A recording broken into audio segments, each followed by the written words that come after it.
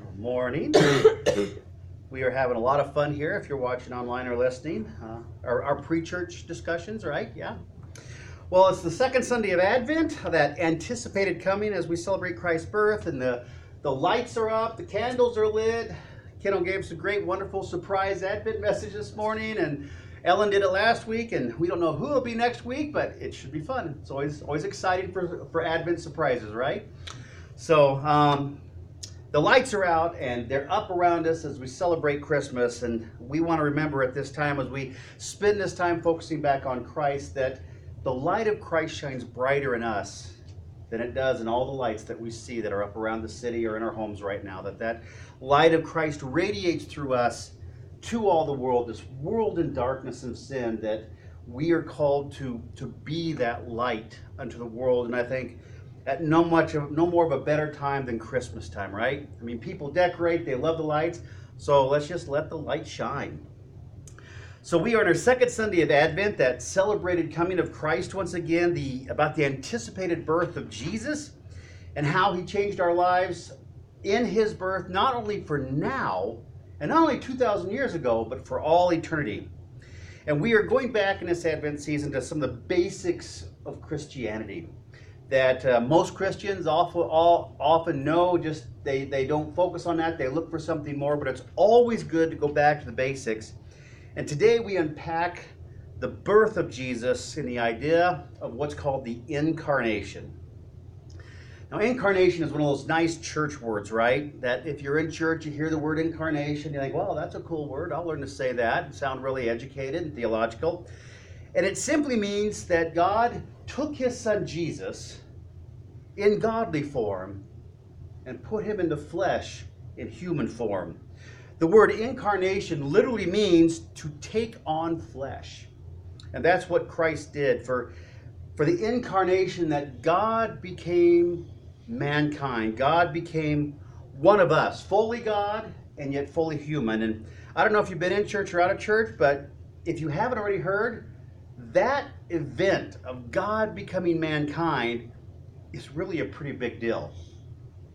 I mean, it's huge because it's never happened before and it's never happened since.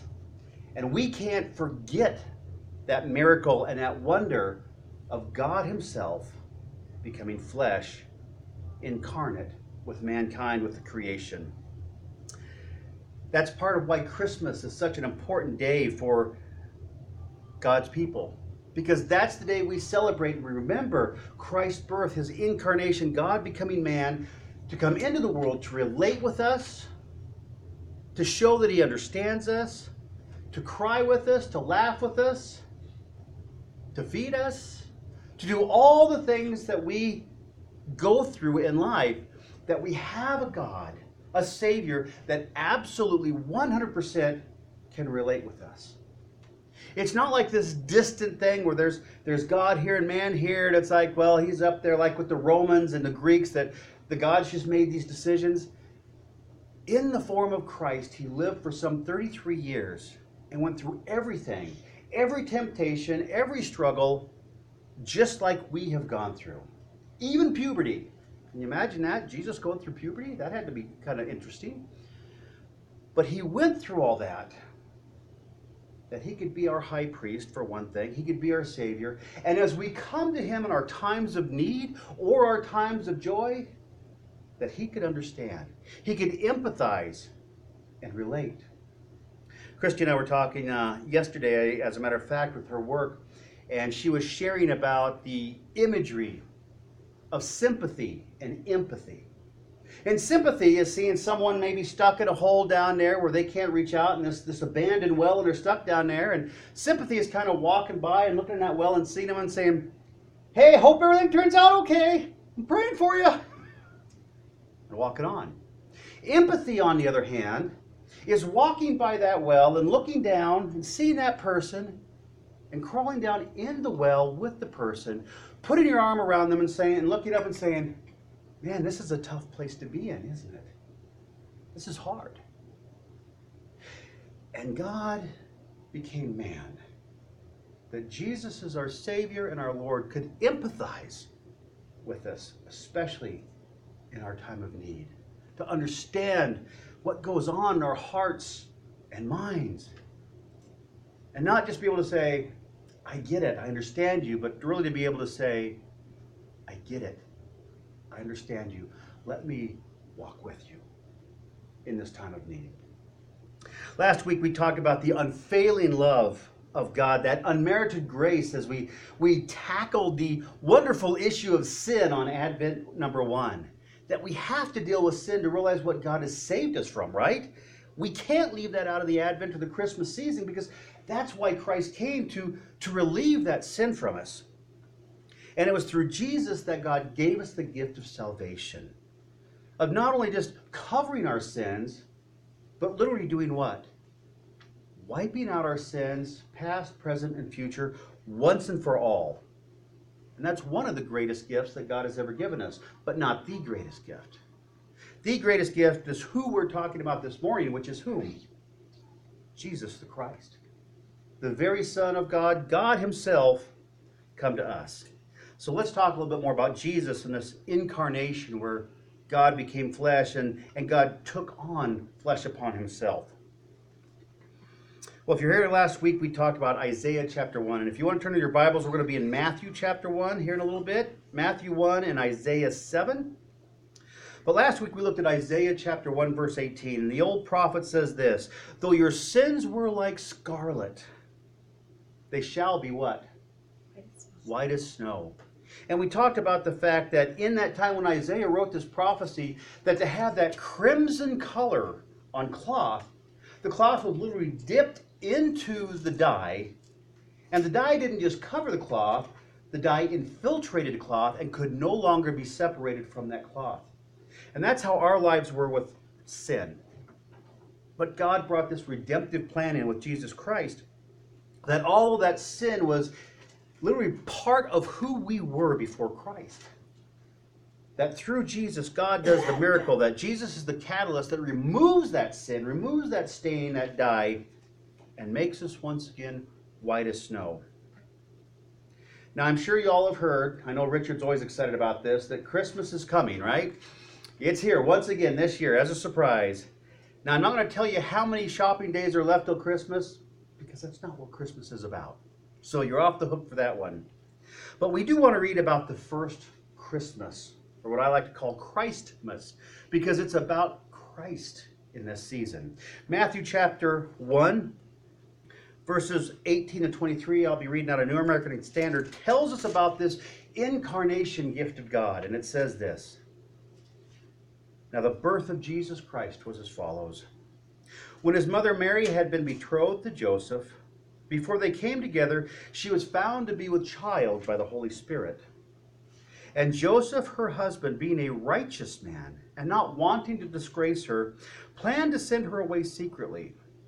But when he considered this, behold, an angel of the Lord appeared to him in a dream, saying, Joseph, son of David, do not be afraid to take Mary as your wife. For the child who has been conceived of her is of the Holy Spirit. She will bear a son, and you shall call his name Jesus, for he will save his people from their sins. Now all this took place to fulfill what was spoken by the Lord through the prophet.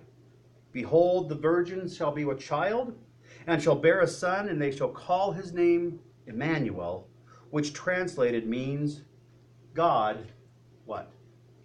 With us. I read that passage throughout the year, but especially at Christmas season, I think, you know, that's an unbelievable thing. And we as Christians just kind of accept that and don't think about it. But imagine when the prophet Isaiah wrote this, and a virgin, we all know what a virgin is, right? A virgin shall be with child from the Holy Spirit, and shall bear the Son of God, and you shall call his name Jesus. Now, when the Isaiah prophet lived in this time, he didn't have to deal with the, quote, wrong political correctness of the time where men can now be pregnant and have babies and all this other crazy stuff that's going on in our so-called educated society. I mean, it was pretty black and white. If you were a woman, you had babies. If you were a man, you did not, right? But here Isaiah comes and he says, the virgin shall be with child. Now imagine being a shepherd or a townsperson and hearing that from the prophet, and you're going, well, that's pretty wild. And even if you think of it today in our society, it's still a crazy thought, isn't it? That a virgin would give birth? I mean, really? That would be like pulling off a miracle, right? And that's exactly the point of God. That this is only something that God could do. And as we looked at last week in the Gospel of Luke, as the angel Gabriel speaks to Mary, when he tells her what is going on with her body, that she will bear the Son of Christ, she's like, how can this be?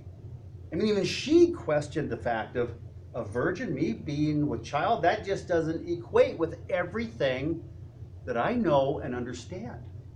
And Gabriel tells her in Luke 1:37, for nothing is impossible with God. And that's where the miracle of Christmas and the Bible comes in. Comes in with the incarnation of God, God in the flesh among men. And it's a central thought in the Christian religion. And in fact, if you look at all the religions of the world, Christianity is the only one where God becomes one of us. It doesn't happen in the Roman culture, the Greek culture, the Hindu culture, the Muslim culture. It happens in no other religion except for Christianity. And that's where I think a lot of the other religions in the world look at Christianity going like, you guys are kind of off the beaten path, right? And we're like, no, we're actually on the narrow path. We are the only one that says God became man in the incarnation. God did the miracle of a virgin giving birth to the Son of God and becoming one of us. And it was prophesied thousands of years before it happened. Again, Isaiah chapter 7, verse 14, we read this as our verse for the week. The prophet Isaiah once again says, therefore the Lord himself will give you a sign. The virgin shall be with child and will give birth to a son, and you will call his name Emmanuel. What a crazy thing to hear. I think that's how the world looks at us Christians even now, because again, we accept it after being Christian, right? We accept the birth of Christ in the Virgin. We accept the raising of Christ that we celebrate on Easter. We accept the gift of salvation where God wipes away our sin, past, present, and future. But for those outside who are trying to deal like Spock in a very logical manner, a worldly way of thinking, to tell someone that, hey, the Son of God came through a virgin, they're looking at you like, what? Sounds pretty goofy, doesn't it? Almost as crazy as some guy building a boat and saving the world. Almost as crazy as some prophet running from God and being swallowed by a big fish and then vomited out on a beach and going and preaching one of the greatest gospel messages that turned a whole town to salvation. It's crazy stuff that we celebrate, isn't it, Christians? When we really think about it. But God does crazy stuff, doesn't he? I love what Isaiah says. It says, therefore the Lord himself will give you a sign. In other words, he's saying, I'm going to give you an inkling into the miraculous. When the Savior comes, this is going to how it's going to happen. This is how it's going to go down. And no one will ever be able to repeat this in history. Not Houdini, not David Copperfield. No one is going to be able to pull this off. That a virgin will give birth, and you will call his name Emmanuel. Now again, if you've been in church for a while, we know about the incarnation now, which means to take on flesh, that God became flesh. But as Isaiah says, you'll call his name Emmanuel. And what does Emmanuel mean? God with us. That Christ came and dwelt with us, where the Old Testament prophecy becomes New Testament reality with the birth of Christ. The incarnation and Emmanuel take place, the Word becomes flesh, and God dwells among us. And in this Christmas season, we also realize that God refers to himself as something called the Word, right? You've heard that. God is the Logos, the Word. In John 1:1 it says, in the beginning was the Word, And the Word was with God, and the Word was God. John 1:14 goes on to say, and the Word became flesh and dwelt among us. Well, that sounds familiar, doesn't it? What is dwelt among us? What do we call that? Emmanuel. And John says, and the Word became flesh, incarnation, and dwelt among us, Emmanuel, and we saw his glory. Glory as only begotten from the Father, full of grace and truth. And then in Revelation 19:3, it states this, he, God, is clothed in a robe dipped in blood, and his name will be called the Word of God. So we've got incarnation, God become flesh. We've got Emmanuel, God with us, and now we have the Word. Why would God refer to himself as the Word, who became flesh and dwelt among us? Well, theologians are kind of, in a theological term, befuddled by that because God doesn't exactly tell us. Do you know that God doesn't have to give us all the answers just because we want them? Right? You ever pray and say, God, just show me, give me wisdom, help me understand it? And God says, I just want you to have faith. I want you to believe. I want you to believe. Many theologians think that God refers to himself as the Word, one, because Jesus is himself wisdom personified. In other words, wisdom in reality, in real life. We talk about wisdom, discernment, understanding, and we talk about it sometimes as, having great wisdom is having this great mind that has all these thoughts. But as the Word, as Jesus is God himself, he is wisdom incarnate. Makes sense? He is wisdom living and active and breathing with us. Theologians also go on to say that the Word is God's communication to the world. And who was God's communication to the world with his message? Jesus. That's why most theologians believe God is referred to as his Word. As God speaks to us, he says, this is Jesus, my Son. He'll give you the message of salvation and hope. Again, John goes on to say in John 1:14, and the Word became flesh, which is what? Incarnation. And the Word dwelt among us, which is what? Emmanuel. And here's the beautiful part. God does his part. Incarnation, impossible. Emmanuel with us. And then God gives us a blessing and gift of Jesus. And it says, and we saw his glory. We saw his glory. Where do you see that exemplified with the birth of Christ at first? With the shepherds, right? Shepherds are out in the field keeping their flocks by night, right? And an angel of the Lord appeared before them, and the glory of God shone about them, and says, For unto you today in the city of David, what has been born? A Savior.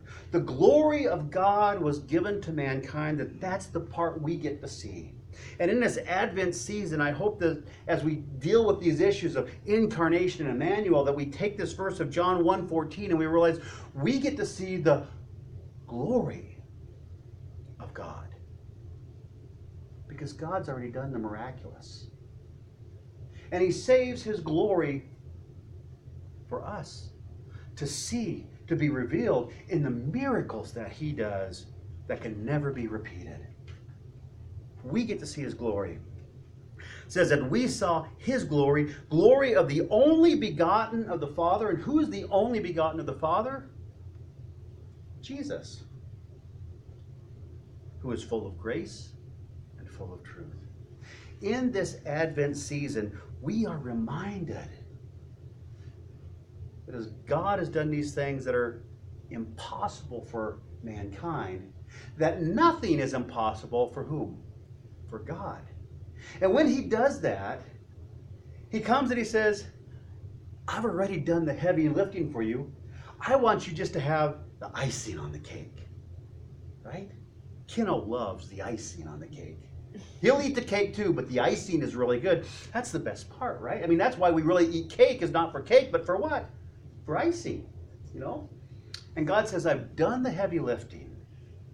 Now here, you just see the glory of God in my only begotten Son, Jesus Christ. and to bask in that. As the Old Testament talks about it as the Shekinah glory of God. That when Moses came down from receiving the Ten Commandments, the Shekinah glory of God that had surrounded and engulfed him and dwelt within him as he came into the very presence of God is radiating through him so that when he comes down, the people see the dude and he is glowing, right? And they're like, Moses, you need to cover up because you are shining too much. Man, wouldn't that be a compliment as a Christian? People come up to you like, hey, you are shining this God stuff way too much. You need to tone it down and put a dimmer switch on there, right? That we get to see the glory of God as he dwells with us in Emmanuel. These Christmas lights are beautiful, but they remind us that the light of Christ shines within us. And God actually calls us the light of the world as we radiate his glory from within us. John says that word, which is God's communication to us through Jesus, became incarnate, became flesh, dwelt among us in Emmanuel, did the miracle through Mary. And he says that baby grew, and he went through childhood. He eventually became a man, and he was with us. He was with us. John Piper, a pastor and theologian, writes this about this issue of the Word, God's communication, God's gospel message to us dwelling among us. He says this, for the word for dwelt, that's a common word we use, right? You go around saying dwelt all the time, right? The word dwelt among us. He says the word for dwelt is a word that means to set up a tent. Well, that's got to impact you theologically, doesn't it? What does dwelt mean? To set up a tent. Wow, my Sunday it's awesome now. I know what dwelt means. To set up a tent. Whew, that impacts my life so theologically. I am just motivated, right? Well, there's more. You got to get the rest of it. The word dwelt among us means to set up a tent in Greek. And John Piper says, I think what pitching a tent with us implies is this. God wants to be on familiar terms with us. He wants to be close. He wants a lot of interaction. If you come into a community and build a huge palace with a wall around it, it says one thing about your desires to be with the people. That you're there, but you really don't desire to be with them. But if you pitch a tent in my backyard, you'll probably use my bathroom. You'll eat at my table. You'll see my messy house. And you'll understand me. That's why God became human. He came to pitch a tent in our human backyard so that they would have lots of dealings with us. About a year and a half ago, Tara did a scary thing. She went backpacking with the Porters for a week. And we warned her. We're like, Tara, when you go backpacking for a week with us, you're going to learn things that you never want to know, and you won't be able to get out of your head. Because when you go backpacking, we're all in the same tent. None of us shower. We're all eating the same food. We're all pumping the same water. You're there together, working together, living together, eating together, taking that little orange shovel off to do something, well, not that much together, but to do something right. You get to know each other a lot. I mean, there's no shaving of the face, there's no shaving of the legs, there's no deodorant. You really get to know people, kind of like going camping. And that's what Christ did. He said, I don't want to just build a palace and be in your community.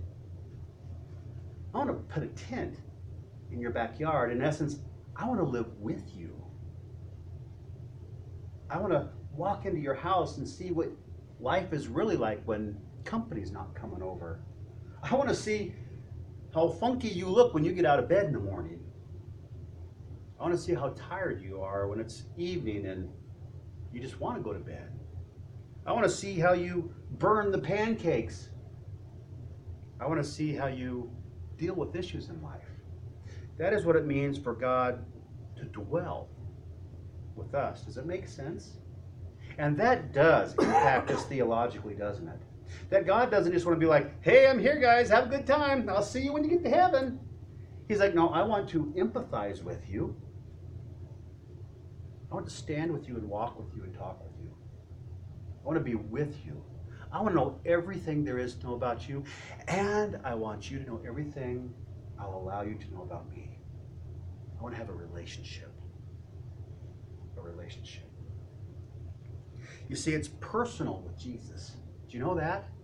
Your relationship with him, your salvation with him, your Emmanuel with Jesus is personal because he desires to be with you and to see his glory.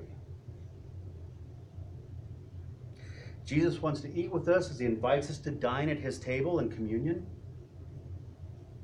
He wants to fill us with his presence. That the Word of God says that when we worship, God indwells within that worship.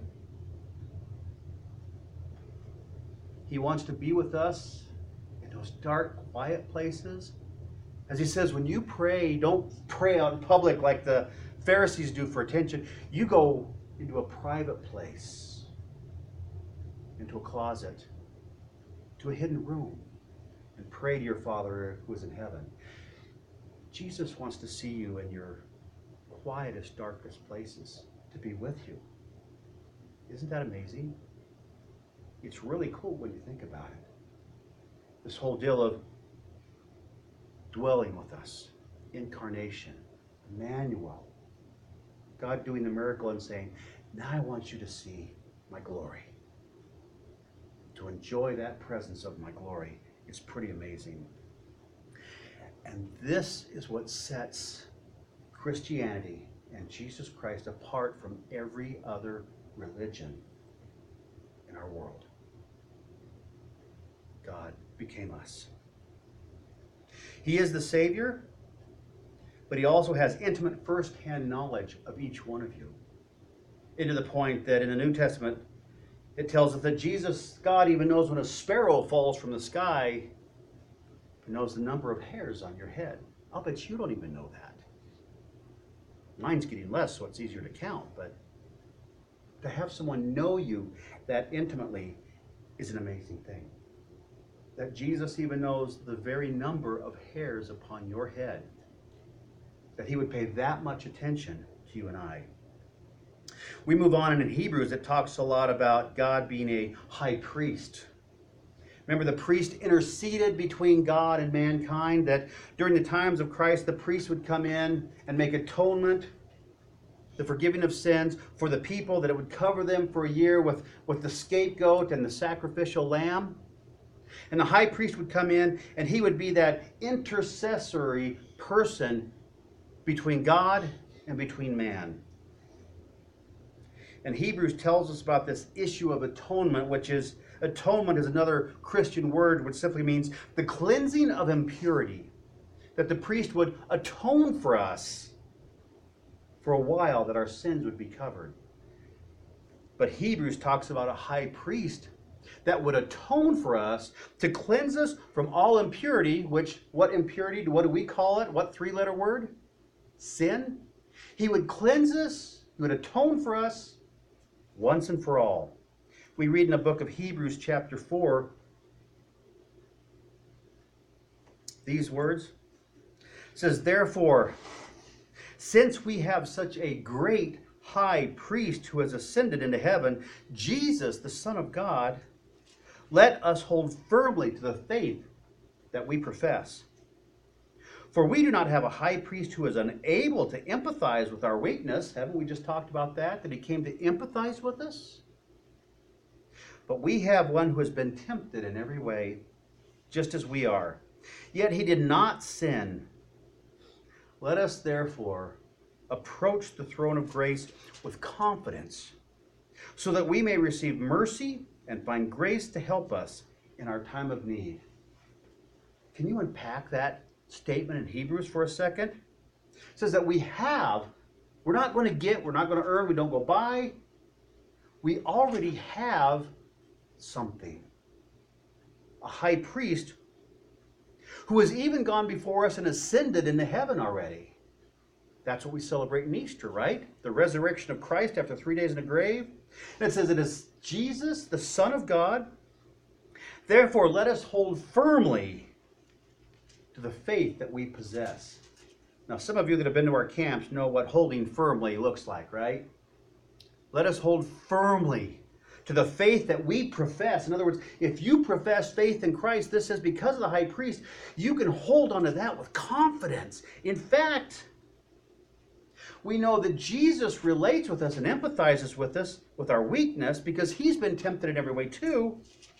Although he didn't sin, that's the one difference between us and God. But then it goes on to say this, let us approach God's throne of grace with fear. Is that what it says?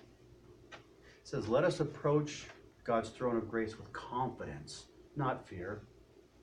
Sometimes we have this picture image of coming before the throne of God in fear. Remember back in the 80s, there were some wonderful Christian movies that came out to introduce salvation, and they kind of rallied off the old hellfire and brimstone sermons of the 1800s, and it caused people to come to Jesus in fear because of what they would have to face. But it says after salvation that we have this high priest, that as we come to the throne of God now, we do not come in what? Fear. But we come rather in another amazing, totally contradictory word, which is called confidence. That Hebrews tells us, you come to the throne of God with confidence. You know what that looks like?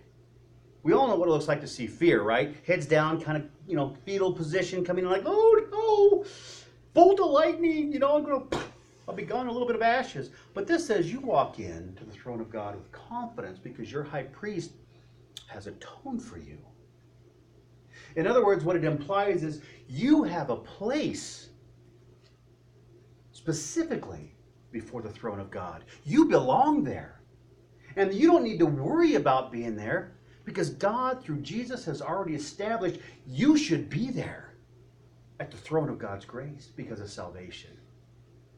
Isn't that cool? That we don't fear God's throne of grace because we're like, hey, I got a place there. That's where I belong. Why should I fear? Because I'm only going to where God has designed that I should belong in salvation. That's pretty cool, isn't it? You belong at the throne of God. God dwelt with us. He ate with us. He walked with us. He wept with us. He empathized with our weakness. He understands our temptations. God is awesome, isn't he? And God says, you now, through all that I've done, all the heavy lifting, as you come to see the glory of God, you approach the throne of grace with what? Confidence. Because you belong there. In other words, what God is saying is, because of what I've done and in salvation through Jesus Christ, the only begotten Son of God, you belong in relationship with God. That's really the Advent message, isn't it? As we anticipate the coming of Christ, why do we anticipate it? Because we belong with him because of what God's done. That's pretty cool. So what do we do this second Sunday of Advent with all this? What do we do with the miracle of the Word became flesh through a virgin? What do we do with incarnation? What do we do with Emmanuel? What do we do with atonement? What do we do with this confidence that we belong at the throne of grace? Very simple. We embrace it. We embrace it. The Westminster Shorter Catechism tells us that the goal of mankind is to glorify God and enjoy his presence forever. And that means we have to embrace the goodness of God. That we don't just sit back like we're outside of a shiny store window at Christmas like a little kid looking in saying, oh, I wish I could have that and that and that, because we're looking through the window that we can't have it. Instead, it's like the owner of the shop comes out and says, come in, everything in the store is yours. Now go play. Wouldn't that have been a great Christmas present, right? I remember going through the Sears and JCPenney's catalogs when they used to send those out that were that thick, and I would take that Sharpie marker and I would mark everything for days of what I hoped I could get for Christmas, and they never came. But I had the catalog to save for the whole year, right? And God's saying, I've done all this. Now come into the candy store and eat. Come into the toy shop and enjoy and play. Come into my presence, into my glory, embrace it. And as I've done all the work for you, enjoy the glory of God in real life. That's what we come to Advent about. That we get to cherish in the glory of God because Jesus has made it that way because of his desire to be with us. That's the miracle of Christmas, isn't it? The miracle is simply this: God desires to be with you and to bless you with his glory. So we close with this. We've said it many times. It takes 13 muscles to frown. Don't overwork yourself. It only takes 13 muscles to smile. So smile and enjoy the glory of God this season. Amen? Let's pray. Father, we thank you for the gift of your Son, Jesus, for the miracle of a virgin giving birth, for the miracle that sets us apart from every other religion in the world, that you became incarnate, that you became Emmanuel, and you dwelt with us, and you set up shop with us to know us, and that you allow us to bask in your glory. God, we give you so much praise and thanks this morning. We thank you for reminding us of the giftedness that you give us, Father, through your Son, Jesus the Christ. And we pray that this Advent season, that we would purposely bask in your glory. In Jesus' name.